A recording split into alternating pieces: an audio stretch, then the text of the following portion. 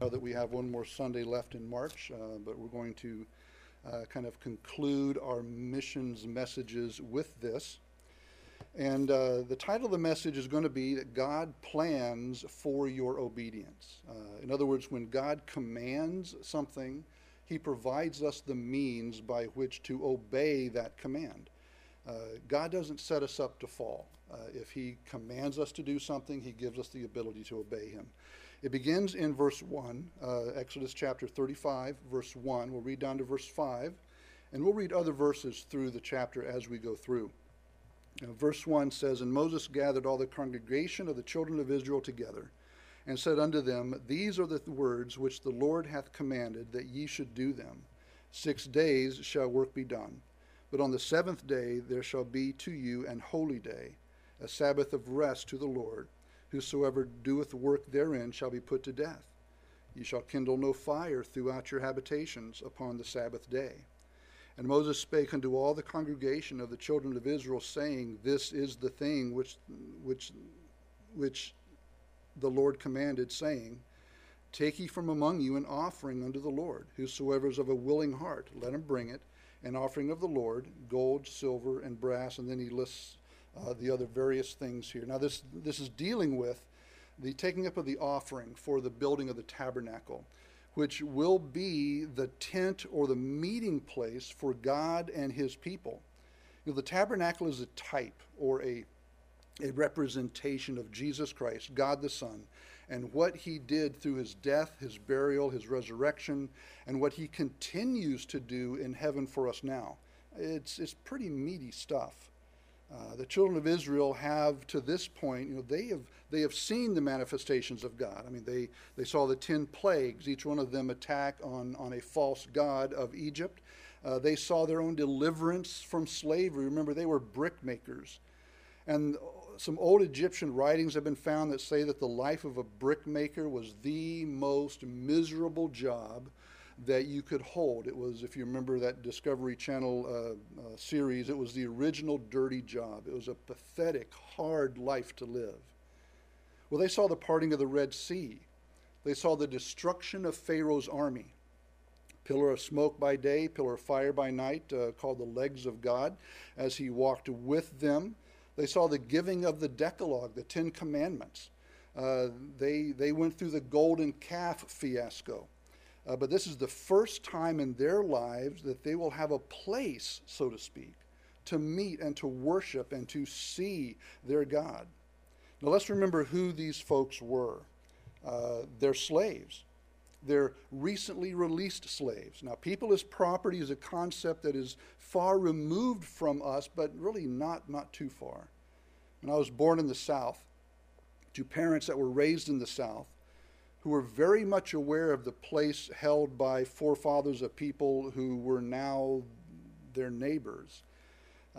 The prejudices still run very deep in the South on both sides. And while we rightly consider slavery as a moral evil, God did acknowledge its existence. He gave strict rules governing the institution. And the slavery then was not like the slavery in our country or even the slavery in the New Testament era.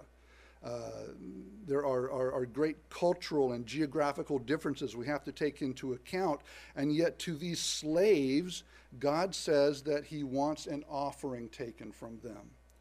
He wants them to do something that is obviously beyond their capacity presently. Now, is God being hard-hearted? Is God being audacious? I mean, come on. They're wandering around the desert with the clothes on their back, barely making it, right? God has to supply their food and water. And if God doesn't keep His word, there's going to be 2.5 million skeletons littering the desert floor. So that's who these people were. Now, where are they? Again, they're in a wilderness. They're in a desert. Now, I'm not a rocket scientist, but even I know that in a desert there are not a lot of resources for life. My first desert experience, being raised in Alaska, we were on deputation, drove through Arizona, saw those stovepipe cactuses, the ones that you used to see on the Roadrunner, and I thought they were pretty cool. But even then, you could see it's sparse. Things don't grow well. They don't grow easily. There's a few animals, but they're hard to find. The Lord had to provide for them still the food and water, and he asks them, he commands them, all right, I want you to take up this offering so that this tabernacle, this meeting place can be built. And God wants something done, and he wants them to come up with the goods to do it. He asks them to do something that is beyond their present resources, like asking us to reach the world for Christ. 7+ billion people in the world. How in the world do we reach that many people with just us? This does indeed sound like the Lord is a little callous in his request. Now, where do they get the goods for this? Look back at the end of verse 5, and let's read down through the end of verse 9. We saw the gold and the silver and the brass in verse 5, but then verse 6 says, and the blue and the purple and the scarlet and the fine linen and the goat's hair and the ram's skins dyed red and the badger's skins and shittim wood and oil for the light and spices for anointing oil and for the sweet incense and onyx stones and stones to be set for the ephod and for the breastplate. How are they going to obey this? I mean, these former slaves wandering in a desert. Where's the stuff going to come from for this? The tabernacle is going to be one of the most detailed and complete representations of the Messiah in all of Scripture. It has to be done right. It has to be laid out to exact specifications. Does God really expect these slaves, with the brick mud still wet between their toes, to come up with the resources to obey this command? Well, some things we'll learn as we go through here is, first of all, God uses circumstances to supply the needs of his people, and he empowers them to obey. So if God commands it, he will give you a way to obey it. When God gives you a command, as we've said, he will make sure that is an obeyable command. Secondly, God supplies the needs and the empowerment before it's required. God knows what he's doing. It's no surprise to him. Thirdly, God always knows where the supply is going to come from. Okay, the supply always comes from him. He may use earthly means and ways to do it, but he controls the supply. The fourth thing we'll see is that God doesn't have to tell you ahead of time where it's going to come from.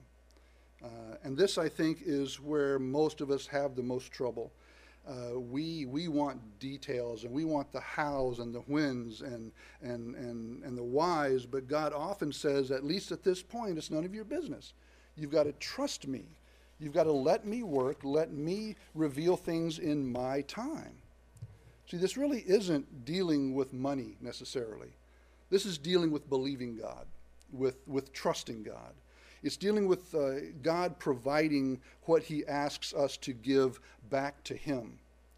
God asks for a lot of things. I mean, yes, he does deal with money. He also deals with material things. He deals with our ability, with our effort, with our time, with our children, with our parents, with our mind, our will, our emotion, our faithfulness. And whatever it is that God is requiring of you, no matter how outlandish it seems, he knows exactly where it's going to come from. See, the Lord will often require things of us as a test of faith, as a test of obedience, as a test of love. Whatever the command or requirement, we must remember that he's not surprised. He's not caught off guard. So when he says, on your shoulders rests the responsibility to reach the world for Christ, that's not a surprise to him. He's not worried about that. He'll give us what we need in order to obey that command. So let's go through a few things here. If you look back in verse 4, you'll see that the reason for this command was God ordained. Right? It was God ordained. And Moses spake unto all the congregation of the children of Israel, saying, this is the thing which the Lord commanded, saying, and then he lists it off. This was God's idea. It wasn't Moses' idea. It wasn't the elders of the congregation of Israel's idea. It wasn't some committee appointed by Aaron. This was the Lord's plan. Okay, this was God's idea, God's plan. And a couple of things you need to remember here. First of all, is make sure that what you do falls in with the plans of the Father. Don't ask God to join your plans; you join His. Now, God does give us a lot of latitude, but we need to be careful not to abuse it. Check your motives and check out what you're doing or getting involved in to make sure that it is actually ordained of God. Secondly, when you hear about or connect to something, again, it may be a good idea of even a well-intentioned or well-meaning person, but good may not be best. Good can be a distraction. It can be a weight to slow us down, so make sure it's square with Scripture. What we see here is God asking for the offering for this tabernacle. God initiated this. It was His idea on purpose at this very time. The second thing I want you to notice is in verse 5, that the resources for the command were God arranged. Now, the commandment was God ordained. The resources were God arranged. Verse 5 says, "Take from among you an offering unto the Lord. Whosoever is of a willing heart, let him bring it, an offering of the Lord." Now, the lesson here is that when the Lord commands, again, He enables us to obey. He enables our obedience. He didn't forget that they were former slaves. All right, that hadn't slipped His mind. But neither did He forget that these people were in a desert. Okay, he understood that. But yet He didn't leave this stuff lying around on the ground for them to just pick up on their way. Now, at the beginning, when we went through, who these people were and where they were, I wanted to kind of set you up a little bit. I wanted to lure you into feeling sorry for our poor little slaves wandering around this great, big, terrible desert. I did that so that what we do next would leave a lasting impression next time you start to try to come up with excuses about not being able to give God what He wants from you, or to give to God what He has given to you to give back to Him. Now, in order to do this, we need to go back in time to get a different perspective. Let's head back about 730 years or so. You need to go to Genesis chapter 15, all right? Leave something here in Exodus because we'll be coming back. But I want you to go to Genesis chapter 15. Genesis chapter 15, and then I want you to find verse 12. We'll start reading there. Genesis chapter 15. Make sure I'm in the right spot here. Verse 12. Right, and it says, "And when the sun was going down, a deep sleep fell upon Abram, and lo, an horror of great darkness fell upon him. And he said unto Abram," this is God saying unto Abram, "Know of a surety that thy seed shall be a stranger in a land that is not theirs, and shall serve them, and they shall afflict them 400 years. And also that nation whom they serve will I judge, and afterward shall they come out with great substance. And thou shalt go to thy fathers in peace, and be buried in good old age. But in the fourth generation they shall come hither again, for the iniquity of the Amorites is not yet full. And it came to pass that when the sun went down, and it was dark, behold, a smoking furnace and a burning lamp that passed between those pieces. And the same day the Lord made a covenant with Abram, saying, Unto thy seed have I given this land, from the river of Egypt unto the great river, the river Euphrates. The Kenites and the Kenizzites and the Cadmonites and the Hittites and the Perizzites and the Rephaims and the Amorites and the Canaanites and the Girgashites and the Jebusites." Now, this is about 730 years before Exodus chapter 35. God makes this blood covenant with Abraham. Now, a blood covenant was a business contract at the expense of your life if you broke it. So God walks between the pieces of the animals. It's a one-sided blood covenant. Abraham doesn't walk through the pieces. So God promises, at the risk of His existence as God, that he will keep this covenant, he will keep this contract, and that even includes verse 14 that says, and also that nation whom they shall serve will I judge, and afterward they shall come out with great substance. That is part of this promise, this contract, this covenant here. Now I want you to go forward to Exodus chapter 3. In Exodus chapter 3, I want you to find verse 16. Exodus chapter 3, find verse 16. All right, Exodus 3, verse 16 says, Go and gather the elders of Israel together, and say unto them, The Lord God of your fathers, the God of Abraham, the God of Isaac, the God of Jacob, appeared unto me, saying, I have surely visited you, and seen that which is done to you in Egypt.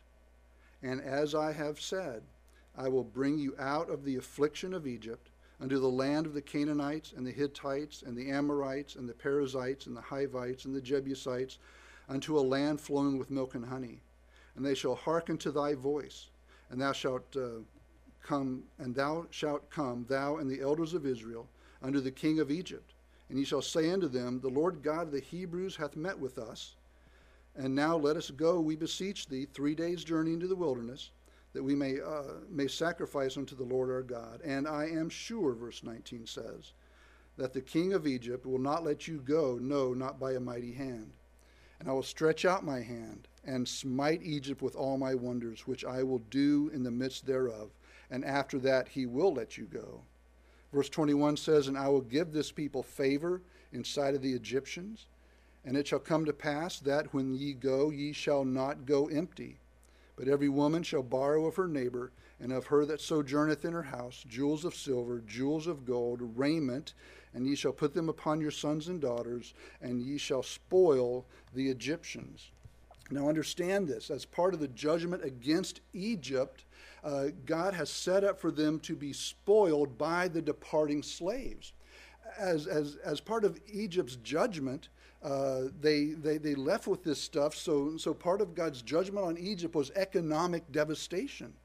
So these slaves aren't as destitute as one might have thought. Here, God is keeping a 730-year promise. Now, you need to remember that God always keeps his promises. Now, we need to go a little further. Go to Exodus chapter 12. We're getting a little closer to our time here. Exodus chapter 12. And then I want you to find verse 35. Exodus chapter 12, verse 35 and 36. And the children of Israel did according to the word of Moses. Now, you may want to write that down a little later on. They get they don't do this very much, okay? But this time, they behaved themselves. They obeyed Moses, right? All right. And they borrowed of the Egyptians jewels of silver and jewels of gold and raiment. And the Lord gave the people favor in sight of the Egyptians, so that they lent unto them such things as they required, and they spoiled the Egyptians. Now imagine this, God kept his word. Who would have thought that, right? The Israelites at this point, though, have no idea why they have this stuff, but they do have it. They don't know yet that God is going to ask for them to give some of it back to him. Now, he will, but they don't know it yet. So our desert-bound, just-released slaves aren't as empty-handed as we might have thought, right? God began, as far as man is concerned, 730 years before this offering was required, getting things ready for the Israelites to obey this command.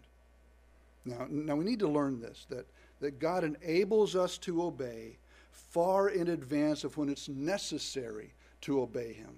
He provides the resources necessary for obedience. He provides the time that we need. He provides the energy and the effort we need. He provides the money, the material possessions. He even gives us the faith we need, the will, the mind, the emotions, whatever it is that God asks from you, he has already, or he will, in a timely manner, give to you so you can obey him. This means that we're completely without excuse for our disobedience.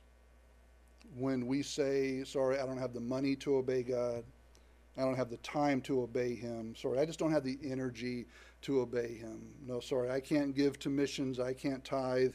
No, I can't do this for the church. I can't do that. No, it's a lie. We're liars when we say that we don't have to give to God what God has given to us to give to him. We're liars when we say that we can't give this, we can't go and do that.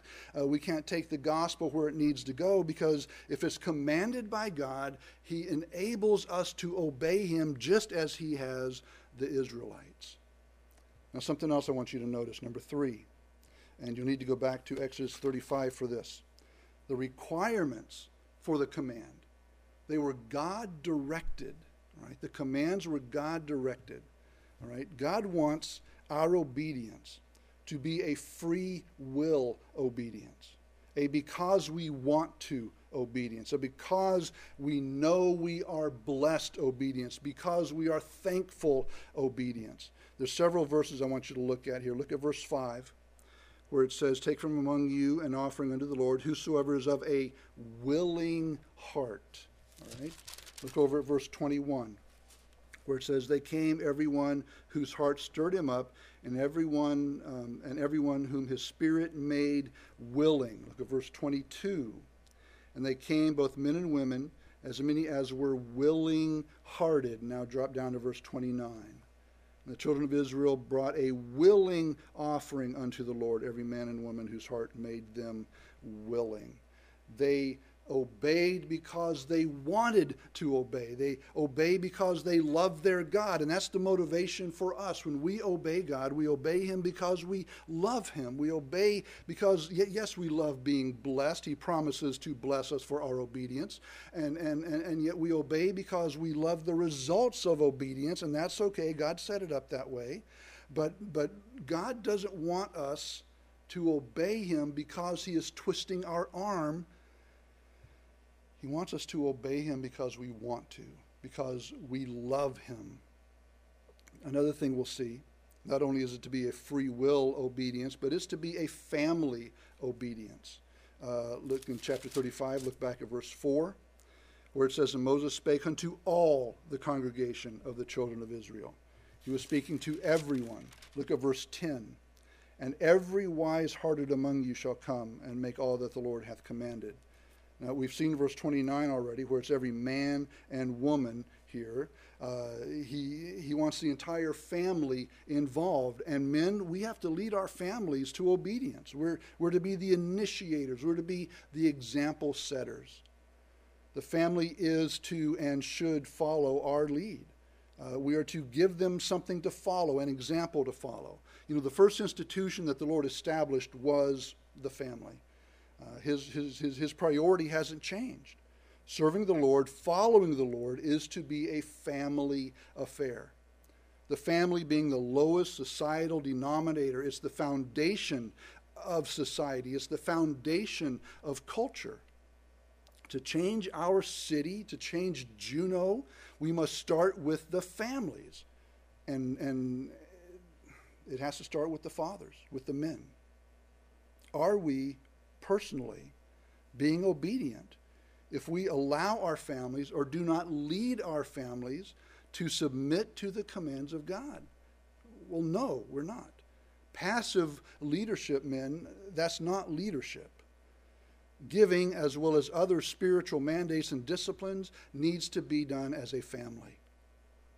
Now, it's a free will offering. A free will obedience. It's a family obedience. It's also a faith obedience. God wants our obedience to be a faith obedience.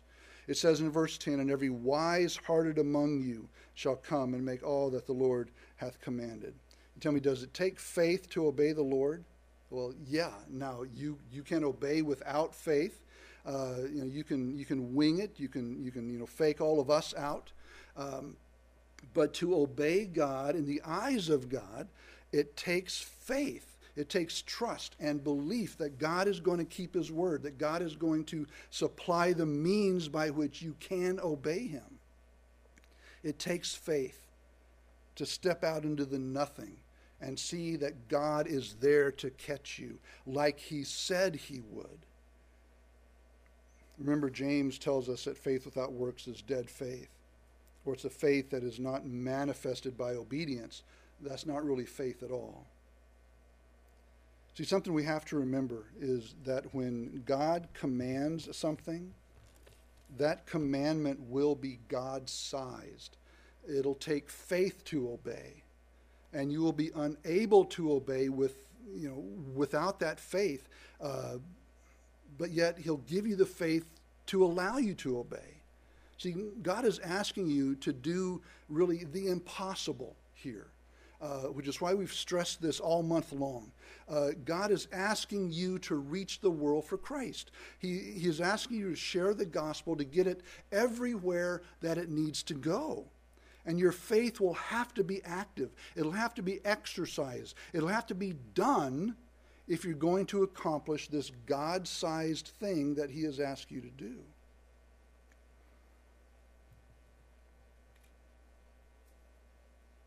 The awesome thing is that as you trust Him, as He stretches your faith, it will be Him through your obedience by faith that accomplishes the command. See, God puts us in a position whereby we must trust Him in order to obey Him. It then becomes a test of faith or trust that God will keep His word in regards to His promise to supply the resources necessary for our obedience. Without faith, it is impossible to please God. We can't obey without faith. We can't please God without our obedience. And He knows that our frame is just dust. He knows, again, what sin has done to us. So He gives us grace and mercy and even the gift of faith to trust Him. We know that faith cometh by hearing, and hearing by the word of God. So He supplies us the faith to trust. And then we obey. Something else you'll notice is a free will obedience, a family obedience, a faith obedience. It's also quite focused. It's a very focused obedience. We saw this before in verse 5 and 21 and 22 and verse 29. But it says, "Take ye from among you an offering unto the Lord." Each of those other verses say the same thing. This offering was unto the Lord. And when they gave, they were giving to the Lord God Almighty. They understood that. They weren't given to the church, although the church does benefit from that. They weren't given to the pastor, although he'll benefit some too, right? The Israelites understood that the offering went to God Himself. Now, it went through Moses, it went through the elders, but it was to God. And when we do what Scripture commands us, we are obeying God. When we do what Scripture commands us the way Scripture commands us, then we are obeying God. And our focus must be here, right? On God Himself, not on ourselves, not on others. While there must be accountability for where the money goes and how the materials are being used and how the time is spent and all of that, we give because we understand that it's commanded and that we're giving to God Himself. We trust God with what He has told us to give to Him. See, obedience is just that. It's obedience to Him and to Him alone.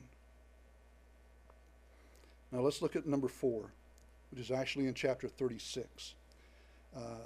The results of the command after they were obeyed were God glorifying. Look in chapter 36, look at verse 5. "And they spake unto Moses, saying, The people bring much more than enough for the service of the work which the Lord commanded to make. And Moses gave commandment, and they caused it to be proclaimed throughout the camp, saying, Let neither man nor woman bring any more work for the offering of the sanctuary. So the people were restrained from bringing. For the stuff they had was sufficient for all the work to make, and too much." Now we see the ultimate goal here is for God to be glorified by our obedience. All we do, everything we do, is to glorify God. There were two groups of people that were present that day. We know the people who were obedient, but we need to remember the people who could not obey.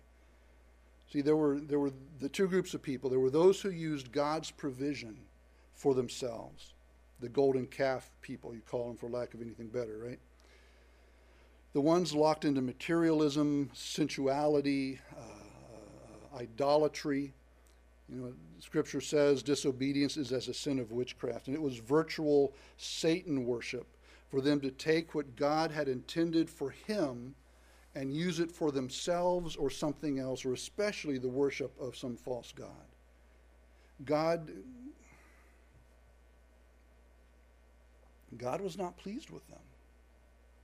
See, they gave in to the worldly pleasure. They lost the chunk of provision for obedience that was given to them like it was given to everybody else.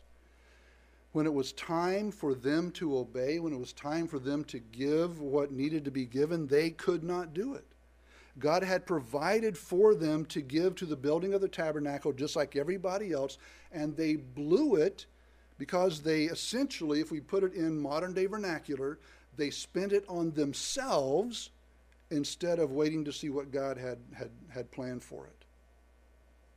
See, there's the two kinds of people. The ones that say, I can't afford to tithe, much less give, because I have this boat payment, this computer payment, this car I didn't need payment, or this credit card bill because I can't control my online spending payment, or I don't have the time to read my Bible or to serve in a class or to help in this ministry or that because, I'm just too busy watching TV, or I spent too much time, fishing or gaming on the computer or talking on the phone, or I spent too much time doing this hobby or being involved in that club or this organization. You get the picture. God made the provision, and they used it on themselves. God gave it to them to give to him, and when the time came, they did not have it to give. Now that begs the question to be asked. What has God given you that you're blowing on yourself, that you're wasting, that could be being used to further the kingdom, to preach the gospel, to send missionaries out, to be used for God's glory? See, then the other group of people we know about. Okay, they were the people who reserved God's provision for its intended purpose. They could obey, and they did obey, and they went to town on their obedience. Right? Now, they may have had no clue why this stuff was given to them, but they didn't use it for themselves, so it was available when God called for it. It was available to glorify God. Now, how do you know? What's to be used for God and what's not? How do we know,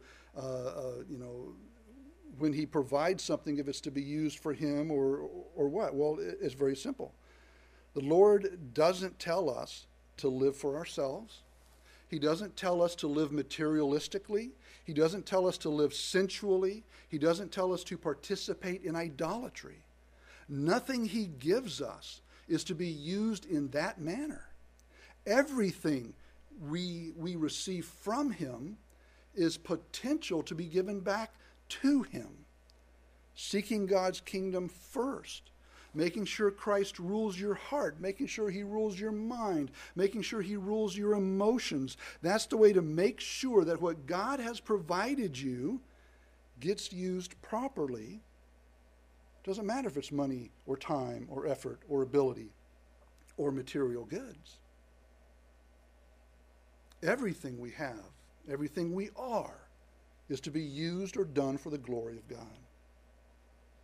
Now the key ideas here, and with this we're wrapping up.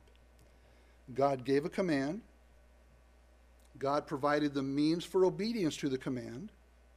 God's people, some of them anyways, obeyed the command, and then God was glorified. Now we will glorify God with our obedience. We can be obedient when we use his provision for its intended purpose. Now, it's going to be God-sized. He's going to ask us things that scare us to death. And that is one of the ways we know that it does come from God. Because if it comes from us, it's going to be very safe, very small, very manageable. But when it comes from God, it is going to scare us, and it's going to be God-sized, and there's no way we're going to be able to do it on our own. It's going to be beyond the reach of us to obey without the help of God. The things that God commands, God supplies. He'll not ask you to do what he will not enable you to do. He will not ask you to give what he will not supply for you to give. And that shows us that God is a loving, powerful, and gracious God to serve. He's not a cruel taskmaster asking us some unreasonable service. He's not some stingy miser that won't supply what we need in order to get the job done. He's not some abusive manager that's got a clipboard in one hand and a stopwatch in the other, waiting for us to make some mistake so he can fire us. He's a God that loves his children. A father who provides for his heirs. And yes, in reaching the world for Christ, he has given us a tremendously heavy, large responsibility. But yet he gives to us so that we can glorify him by giving back to him in a content obedience. See, what God asks from us, he supplies to us. How do we reach 7+ billion people with the gospel of Jesus Christ? I don't know. What does God want to do? I have so little, yet God can multiply it, and he can get the job done by our obedience. So how will you use what God has given you? How will you use it to get the gospel preached?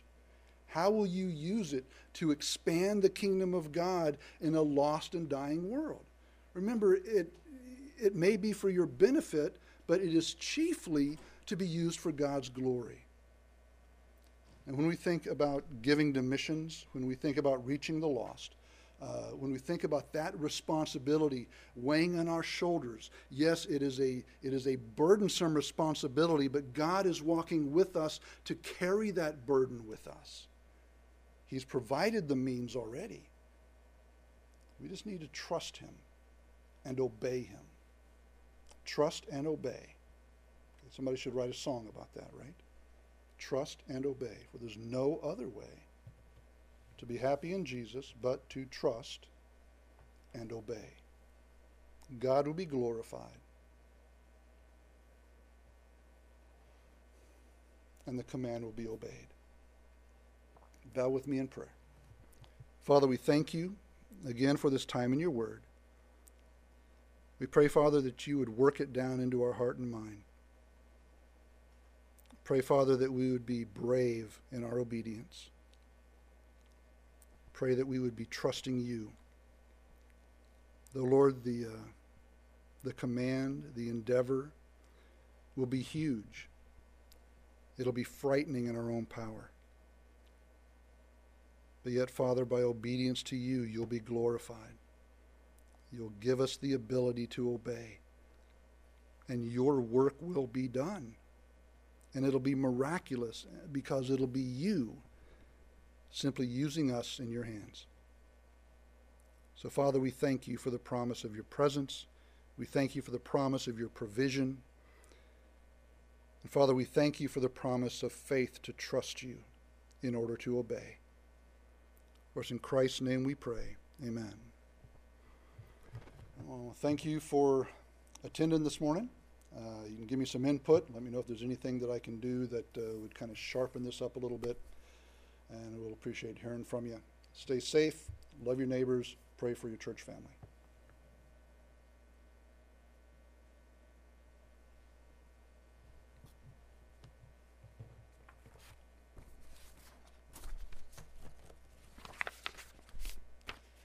La, la, la, la.